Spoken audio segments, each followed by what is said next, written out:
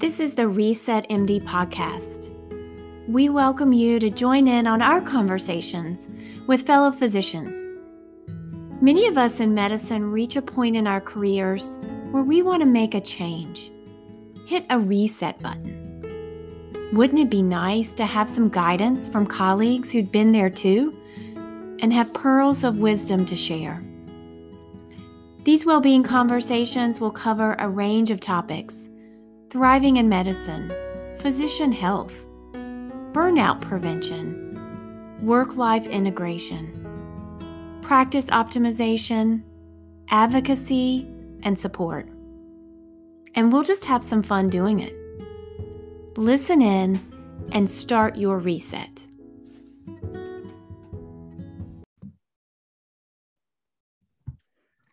Welcome back to the Reset MD podcast. I'm Dr. Sagan Chase, one of the co-creators of the podcast. Today, I have the privilege of talking to Dr. Sarah Richards, a hospitalist at the University of Nebraska. She is an associate professor in the Division of Hospital Medicine at UNMC and the Senior Medical Director of Clinical Experience at Nebraska Medicine. She has been a hospitalist at UNMC since 2011 after completing medical school, residency, and a chief resident year there. She was named the Medical Director of Patient Experience for Nebraska Medicine in 2015. Her role then expanded to include physician and advanced practice provider experience in 2018. Given the evolving landscape in healthcare and high rates of professional burnout, Dr. Richards transitioned from her patient experience role to focus all her efforts on physician and APP well-being in 2021. In this system-wide leadership role, she has responsibility for developing, coordinating, and implementing strategies to improve clinician well-being and enhance professional satisfaction. Additionally, Dr. Richards is the current nominated chair of the Society of Hospital Medicine Wellbeing Task Force, in which she leads a team of national experts to reduce hospitalist burnout. She completed a Chief Wellness Officer course through Stanford University in 2021. We are so fortunate to have her here to share her experiences, and I'm excited to talk with her today. Dr. Richards, thank you for joining us. Thank you so much. I've been looking forward to this. I would ask as we start to please share a little bit more about you, your work, and your career path, if you wouldn't mind. I'd be happy to. So I tell everyone that I'm a lifer. I've been in Omaha, Nebraska for most of my life. For undergrad, went away to California to learn to surf and hike and experience the coast, but quickly realized that I missed the Midwest people and the feel. So have been back here ever since. I've had just incredible opportunities within my career to really find the things I love about what I do. I've had outstanding mentors and teachers who keep asking me the question, what do you love about what you do? So that's kind of why, as a practicing hospitalist, I started to dabble a little bit in patient experience, loved teaching residents, students, other faculty, communication skills around working with patients, breaking bad news, family meetings, and then did that, loved that, and then realized, gosh, there's this incredible connection between the experience of our patients and the experience of our clinicians, our physicians, our APPs, our team members, and so started, really thinking about that and the intersection there and how all of these things are getting in the way of us really being able to connect with our patients and finding meaning and purpose in what we do. And then organizationally, we had a leadership change and they came out and said, you know what, we really need to do something about burnout. We have people leaving. There's a huge need. So I had the opportunity then to focus all of my efforts in my leadership role on clinician well-being. So focusing mainly on physicians and APPs, but get to liaison and work a lot with our other care team members, nurses, and things like that. On a personal note, I have 3 daughters. I have identical twin girls who are 11 and an 8-year-old. They keep me very busy.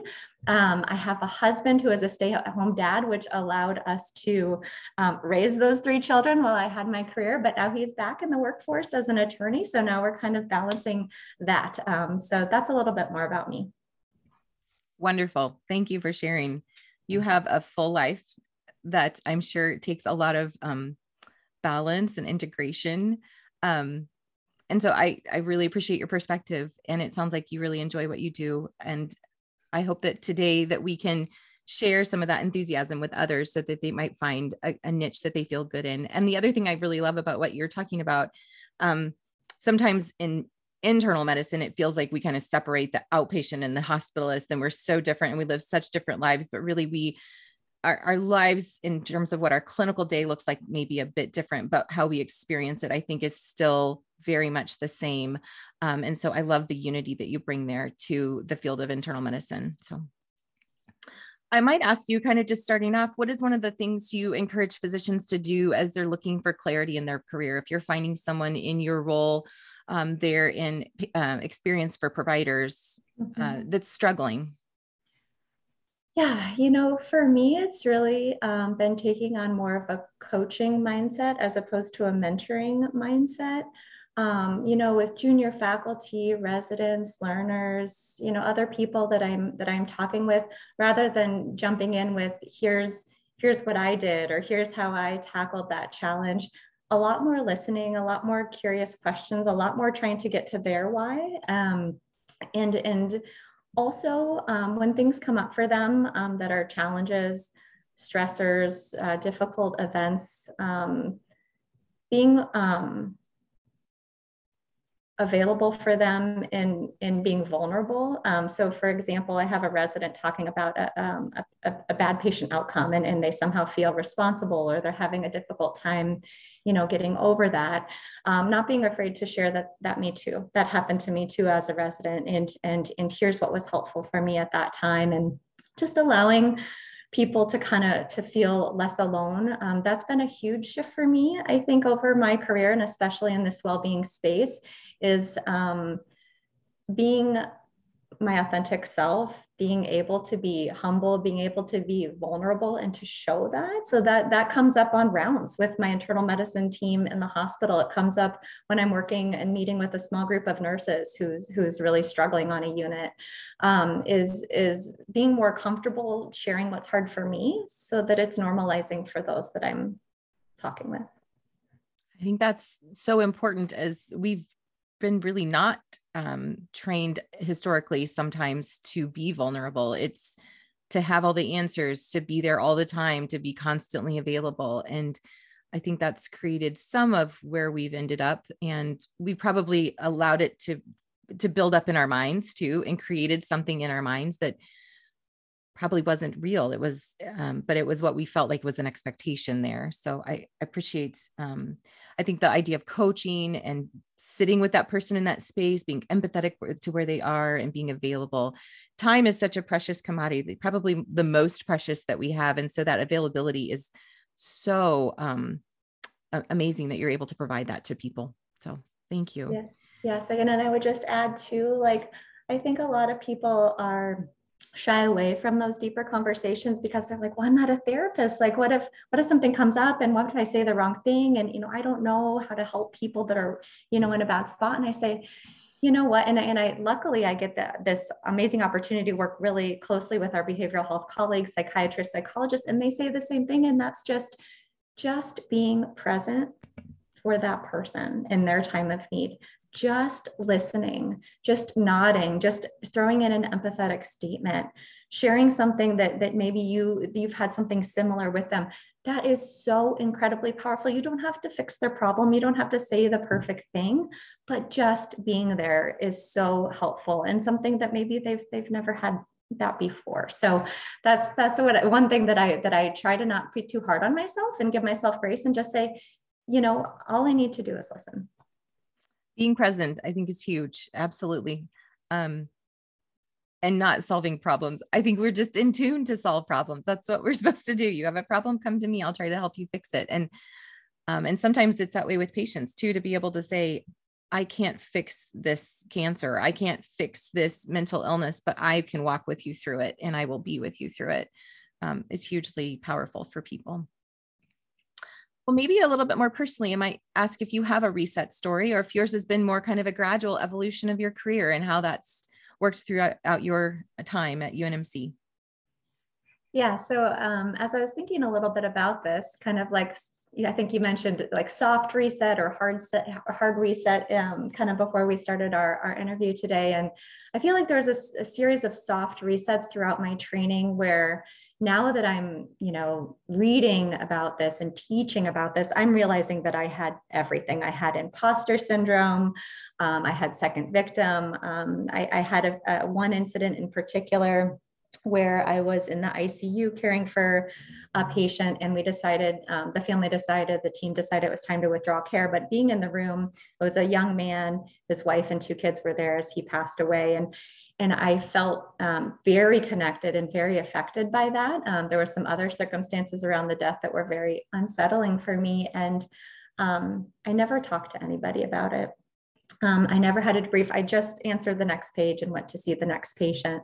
And to this day, I still have difficulty walking by that room in the ICU because of what happened there, because I didn't have the opportunity to process that. So it's things like that now I'm realizing, gosh, we can do better. We can open these conversations around some of these things that physicians struggle with. But I'd say my hard reset was in my 3rd year of my internal medicine residency. It's when I became pregnant with my twins. And fairly early on learned that I had twin transfusion syndrome. So one twin getting all of the nutrients, another not. And still actively, working as a resident 80 hours a week. It's back when we had the 30-hour shifts every 4 days and all of that. And so being pregnant was one thing, with twins during a residency, but then also having this additional emotional weight of the possible complications, including a conversation I had with my high-risk OB doctor about one twin might not make it, and here's what that would look like for you. And so kind of balancing that plus all of the other stressors, I actually blocked a lot of that out. I don't even really remember that time. I think there had been so much that I was dealing with. And then, fast forward, the twins were born at 31 weeks, 2 pounds and 3 pounds in the NICU for one for 8, one for 9 weeks. And, I found myself kind of distancing myself from the emotional weight of all of that and kind of intellectualizing it. I'd go to rounds in the NICU and look at their x-rays, and I'd read articles. And so I was not really connecting, I think, to what was happening. And then 5 days after my second twin came home from the NICU is when I had to go back to work as a resident. And so I was pumping every 2 to 3 hours, but I really wasn't talking about that. And I got my first rotation evaluation that had some not positive, that there was where Sarah was, something, I don't even remember. I think I blocked that out too. But I'm just I can't do this. I cannot do this. And luckily I had the support of my family and one incredible mentor who I could talk to. And they helped me realize that I could get through this, that they were there to support me, and was really able to change my perspective. And thank goodness for that conversation, because my life and my career have been so incredibly full, and it's allowed me to kind of help with other, women who have pregnancy and babies and all this kind of stuff. So that was kind of a reset for me. Is gosh, everyone has a story, but we don't talk about our stories at work. And why don't we? Because we can't separate the two. We're humans and we have real life. And so I wanted to in any way I could be that person for others. What a powerful story. I envision the halls of Nebraska medicine, and I can see just the strain and stress in your mind. And those are hard days. Those were very hard days that I learned a lot from, but I can't imagine doing that and balancing all of that at the same time. A colleague of yours, Micah Beachy at the university, also, when I talked with him, he said he liked to call it work-life integration, not work-life balance. And I really appreciated what he had to say. And I know others have used that term too. We never turn away from being a mother or a father or a sister or a daughter when we're in the space of being a physician. And that's one of the things when I've had children that might've been ill or not feeling well, and I'll say, I just want to be a mom right now. I'm not going to be, or I just need to be a wife right now. I need someone else to take over. And I can't imagine. And we, by nature of our professions, want to know everything that's going on about that loved one, but realizing that we just have to sit with where we're at. And you didn't have the time or the energy probably to do any of that, to process it emotionally or to process it physically. And what a wonderful beacon you are to others in that position now, because this is life. This is how life happens. It's messy sometimes, it's joyful, but it's also really painful at times. I hope you've had the time to kind of process some of that and feel like by giving back, you are allowing others some space there too. Thank you for sharing such a personal story, Sarah. When you have kind of walked through that, I know you talked about talking with others. We always kind of talk about what are some of the most important things you reclaim or discover with the life changes you've made. You did mention kind of visiting and being there for others in that space and in that position. From your home life, how has that impacted? Do you feel like you looked at your role at home a little bit different, or have you made changes at home with what your family demanded, or changes at work after that?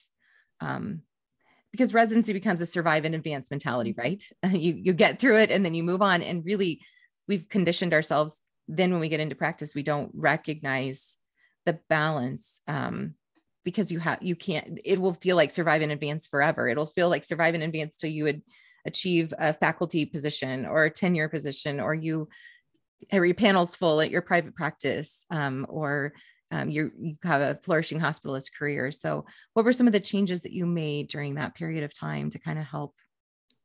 Yeah, I wish that I had made more of them around that time. I think more of them have come even more recently, like fast forward 10 years.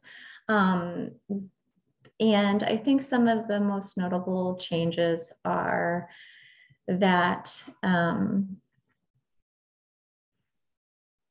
I've been better about boundaries. I think about life. I think about life being short. I get 18 summers with my children before they go off to college, and I love summertime and vacations. And I think about how, there's so much more that I can control than I think I believed that I could. Like, I think in medicine, we just assume that there's only one way and that this is how it is. And we are always told to say yes to everything, to have every opportunity, whether it's leadership or a committee or a teaching opportunity. And I've become a lot better about, when I'm asked to do something, to take a day or 2 or 3 to respond and really think about what that means. Will that bring me joy, meaning, and purpose? Does that align with my career? Will that take away from valuable time and special time with my family? And I never used to do that. I just said yes, and I just did it. So that's one notable thing that I think has been helpful. I also think that the experience that I had allows me to kind of assume positive intent in others, for lack of a better word. So if I hear a story about a professionalism issue in a resident, or I hear a story about a doctor's arguing with a nurse, or somebody just doesn't seem to be in a very good mood, or is very negative, or something around me, like in the workplace, that used to cause me to feel kind of tense and uneasy, and how's this going to go, and how are we going to have this conversation? And now my initial first thought is, oh my gosh, how is that person doing? What are they struggling with? And meeting them with empathy and kindness, and assuming positive intent. And what I mean by that is assuming that there's a why for how they're showing up at work, and that it's likely something that they're struggling with. And that's been incredibly helpful in patient care, in meeting my patients where they're at. It's been really helpful in working with my team members and other colleagues. That's just made my work environment better, especially with all the tension and stress around COVID and the aftermath. There's a lot of tensions running high, and there's a lot of assumption of negative intent. And that has just been one thing that I feel for me has been a big shift in the workspace. Yeah, thank you for sharing that. Assuming positive intent is not something that we typically do a lot. And so I think that's a really great pearl to people to to take that second. And a lot of what you talked about was even the boundaries and taking the time to think about something before you move forward with it, taking the time to stop before you approach that person and say, why is this happening? Or I'm sure that there's a reason. And if there's not, I'd like to, to understand where they're coming from. Just taking that moment to stop before we enter that space, I think is really important. So thank you for sharing that. Yeah. You also do a lot of organizational work within Nebraska Medicine. And I wonder if there are any organizational changes you feel like that have really been paramount in the culture shifting that you've been working to provide there for providers. Yes. So a couple of things to highlight, and then maybe you could pick one if we wanted to explore it further. But we initially started talking about the power of listening. I think physicians and other care team members just need to be heard and feel heard. They don't necessarily need an answer to every question. They don't always need the okay, yes, we'll get you a scribe tomorrow, or whatever it is that's the request or the issue. But listening is extremely powerful. So we put together an organizational-wide listening campaign. And we do structured listening sessions with groups of physicians and other healthcare providers, APPs, where we come together as a group and we first talk amongst the group about all the things that are going well, all of the positive things. And so it's definitely like, let's kick this off on a positive note. And then there's really no other point in time during that listening session where people are sharing as a group as we kind of transition into the opportunities. So everything that is an opportunity is more quiet and reflective. So each individual that's there gets the opportunity to write down or type, the best part of their job, but what gets in the way of that. And then what's the most difficult part of their job. We collect those, it's all anonymous, but we're able to do kind of some qualitative analysis. What are the real issues? Not just, are you burnt out? Yes, no, but why? What are the issues contributing? And then my favorite exercise is this activity that we call the one wish. And we ask everybody that's there, we say, if this one thing were different tomorrow, it would most enhance my professional satisfaction. Like it would be like the best possible thing for me. And then we have them write it down on an index card. We actually have to do it virtually now with COVID, but I like the old fashioned way of you write it down on an index card. They're shuffled around the room. Everyone walks around and rates everyone else's wish from a 1 to 10, 10 being, gosh, this is such a great idea. Me too, this would enhance my.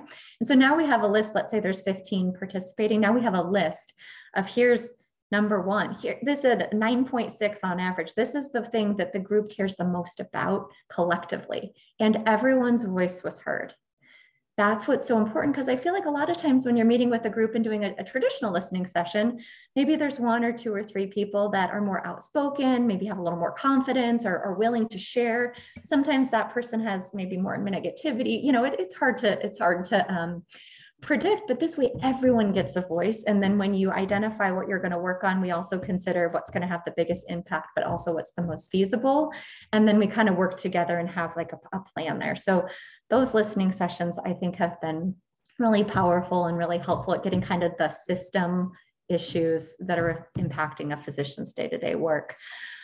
We've also done an anti-stigma campaign where we have encouraged leaders, physicians, care team members to come forward with their stories of burnout, their stories of depression, suicide, ideation, real life stories. But then the common theme is that there's hope. I got help and I'm okay now and I'm better now. And just those narratives and those real stories, I think, are so much more powerful than just bullet points on a slide deck or a website with resources for those types of things. And then a third thing, we quickly realized with our internal data that leadership really matters, that whether or not you trust your leader has a lot to do with your intent to stay with the organization and your levels of burnout. So recognizing also that the people you're more likely to trust. And so developing leadership programs that have that component baked in as to how do you build trust and what is well-being centered leadership. Dr. Shanafelt has published on this and I love his work. But really, yes, we develop leaders, but how do we develop leaders that their behaviors and their efforts continuously enhance well-being on their teams. And so that's another kind of foundational element that we're working on. Those are all great opportunities and a wide variety of people that you're captured when doing that, focusing on the people in leadership positions that can affect some change when needed. But then also to talk, just hear everyone's voice. I love how you described the One Wish really sounds like a powerful exercise to use really in any arena. Do you eventually touch, like how frequently do you touch each provider in Nebraska Medicine? Is it a yearly thing? Is it a quarterly type of thing? So it's one of the things that the way that it started, and again, going back to these great mentors that I've had, this idea, work with the willing. So it's not everyone has to do this. It has to be an hour. It has to be, off hours. It's working with leaders that really want to listen and want to kind of move forward and are engaged in the process. And so we typically do an initial session with a group. And then at the 6 to 9 month mark, we do a report out where we come back to the group and here's what you said, here's what we've done, and here's where we're at. And we kind of use a stoplight kind of analogy. Like we say, here are the green light items. Here are the things that, gosh, you needed another computer in this workroom, or, you wanted, we wanted to change this order set to reduce clicks, whatever it was. Here's the green light things. These are already better, just in case you hadn't heard, like, here's the things. The yellow things are a work in progress. Here's an update from this work group that was developed to kind of look at inbox management or whatever it was. But then the red light, which I think is probably the most important. Here's the answer was that we can't do this right now. And here's why. I think that, and bringing in leadership often to have those conversations, administrators, whoever that is, because I think when things don't happen, the assumption can be, oh, it's because they don't care. And oftentimes the answer is no, because there's true obstacles. And I think physicians and other people, when they understand the why behind why the answer is no and not right now, they're much more likely to view the organization's efforts in a positive light and to continue to build that trusting relationship. So that happens at the 9 month mark. And now what we've been doing is kind of following up yearly as best we can. I've done like 25, so it's hard to continue to follow up with all these groups. So again, working with those that are engaged, where we'll just do the One Wish activity and it takes 15 minutes and we can do it virtually now. So we have like a way to collect wishes and then put them together and quickly be able to vote during a regular meeting. So it's not any additional time. That sounds very organized, and you're able to get to the people but it probably feels chaotic at times whenever we deal with humans and ideas and how we present things and explain to them. Right now we are not able to do this, but we'll continue to work toward these things that can get a little sticky, but applaud your efforts. I'm sure it has made a positive impact in your workspace for individuals that are there. And really that's what the whole idea is about, is trying to support and foster and nourish those individuals so we can prevent burnout. Yeah. Sagan, I would just add one more thing too. Yeah. The power of relationship building and building trust. So often I hear they or the organization, but not really talking about an individual person. And it's so easy to assume negative intent when we don't know the people that we're talking about. And so I often ask, our senior leadership team, would you be willing to come to a meeting with the, cardiology division or just whatever group it is to listen and to discuss this issue and to provide an update? The answer is always yes. But it's really powerful. We also, we have our CEO has dinner with a small group of physicians. We just had one this week where we have like 6 to 8 physicians, our CEO, myself, and we just have fun. It's a casual atmosphere. We really get to know each other outside of work. And they get to know our CEO as like, a human being. who is an incredible person doing the best they can during a very difficult time in healthcare, and they see that. And so once you meet people, once you know people, that trust builds. And I think that that is like a core concept and a thing that we need to be, really thinking about in this wellness space as we move forward, is that relationship. It's the difference between sending a text and having a face-to-face conversation. When it's real easy to make those comments that maybe aren't as uplifting or positive when you have not put that face with a name. And so humanizing those individuals is very helpful. And so many of the things you've talked about today, Sarah, are foundations for trust: listening, being present, setting those boundaries, to know that that person will be with me when I need them, will listen to me, will be present, but also that I know what their boundaries are. I can trust that they will be open to me to tell me where they're at as well. And I think, like you said, that's really the foundation for all relationships, not just those in medicine, our personal relationships, our professional relationships, and really enhances those parts of our lives. Some pearls of wisdom. We kind of talked through the organizational change. I loved the organizational wide listening that you talked about, and the anti-stigma campaign, and then focusing on the trust building with leadership. And then we talked about coaching rather than mentoring, and being present, listening, and being vulnerable. So knowing that we don't have to have all the answers for individuals. And then personally, I appreciated what you had to say about the boundaries. Like we've talked about, sitting back, taking a minute, asking, is it going to bring you joy, meaning, and purpose to say yes or no to this idea, and finding that it will be aligning with your career and with your family, be able to integrate with your personal endeavors as well.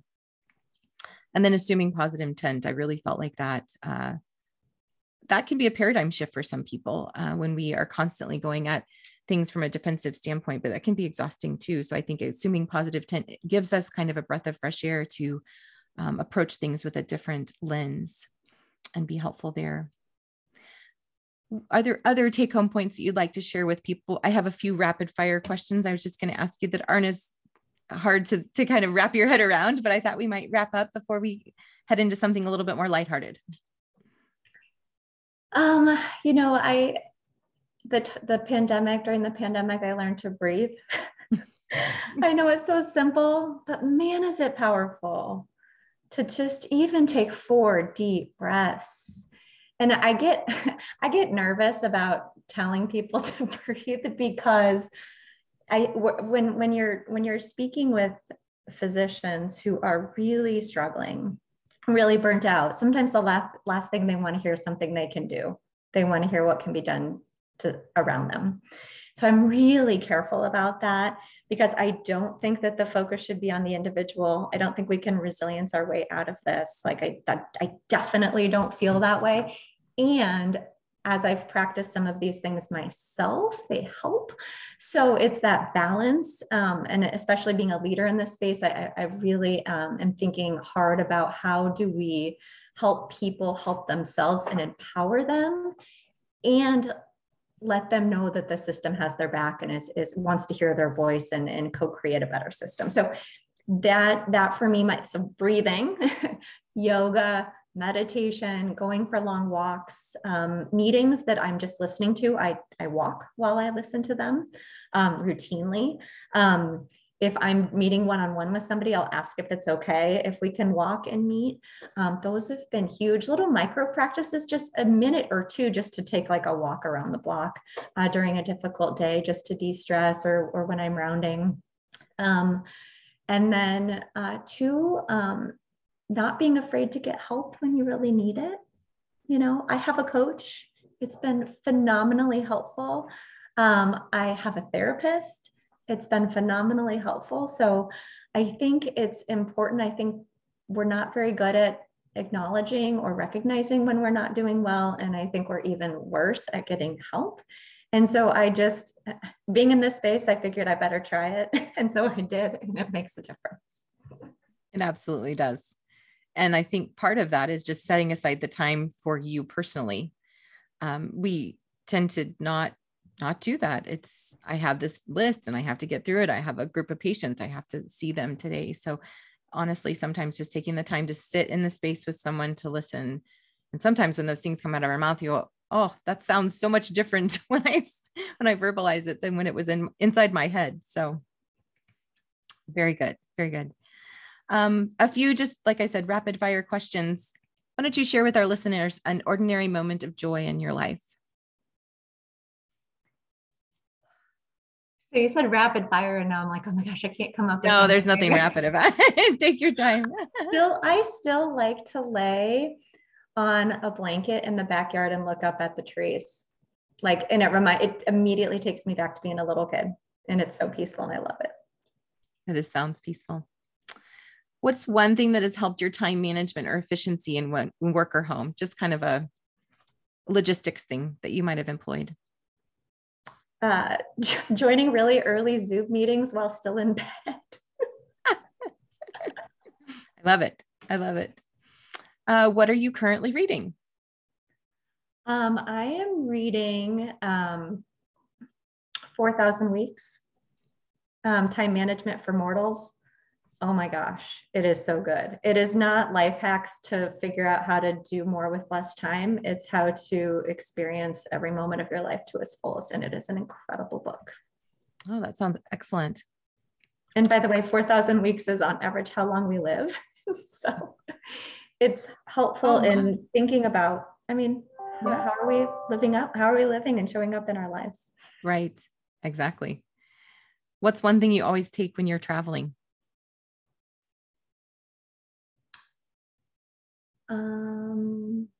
I usually take a candle.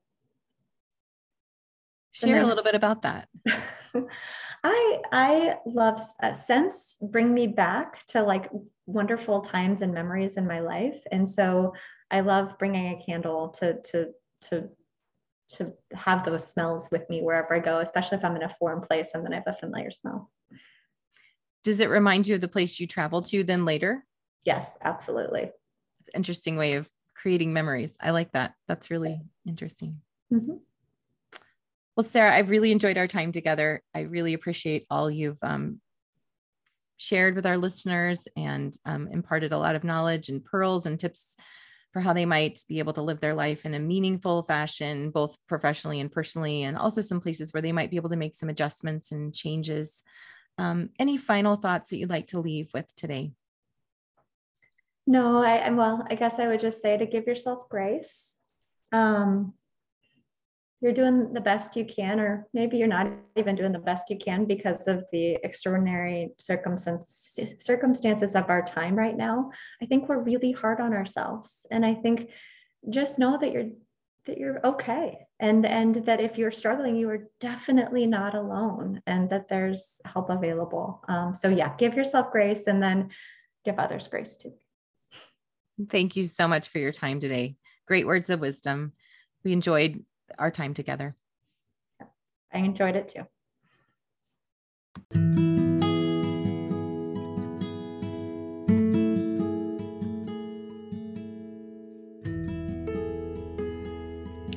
Thanks for listening in on this conversation at Reset MD. If you'd like to reach out to us and continue the conversation for well-being, email us at resetmdpodcast@gmail.com.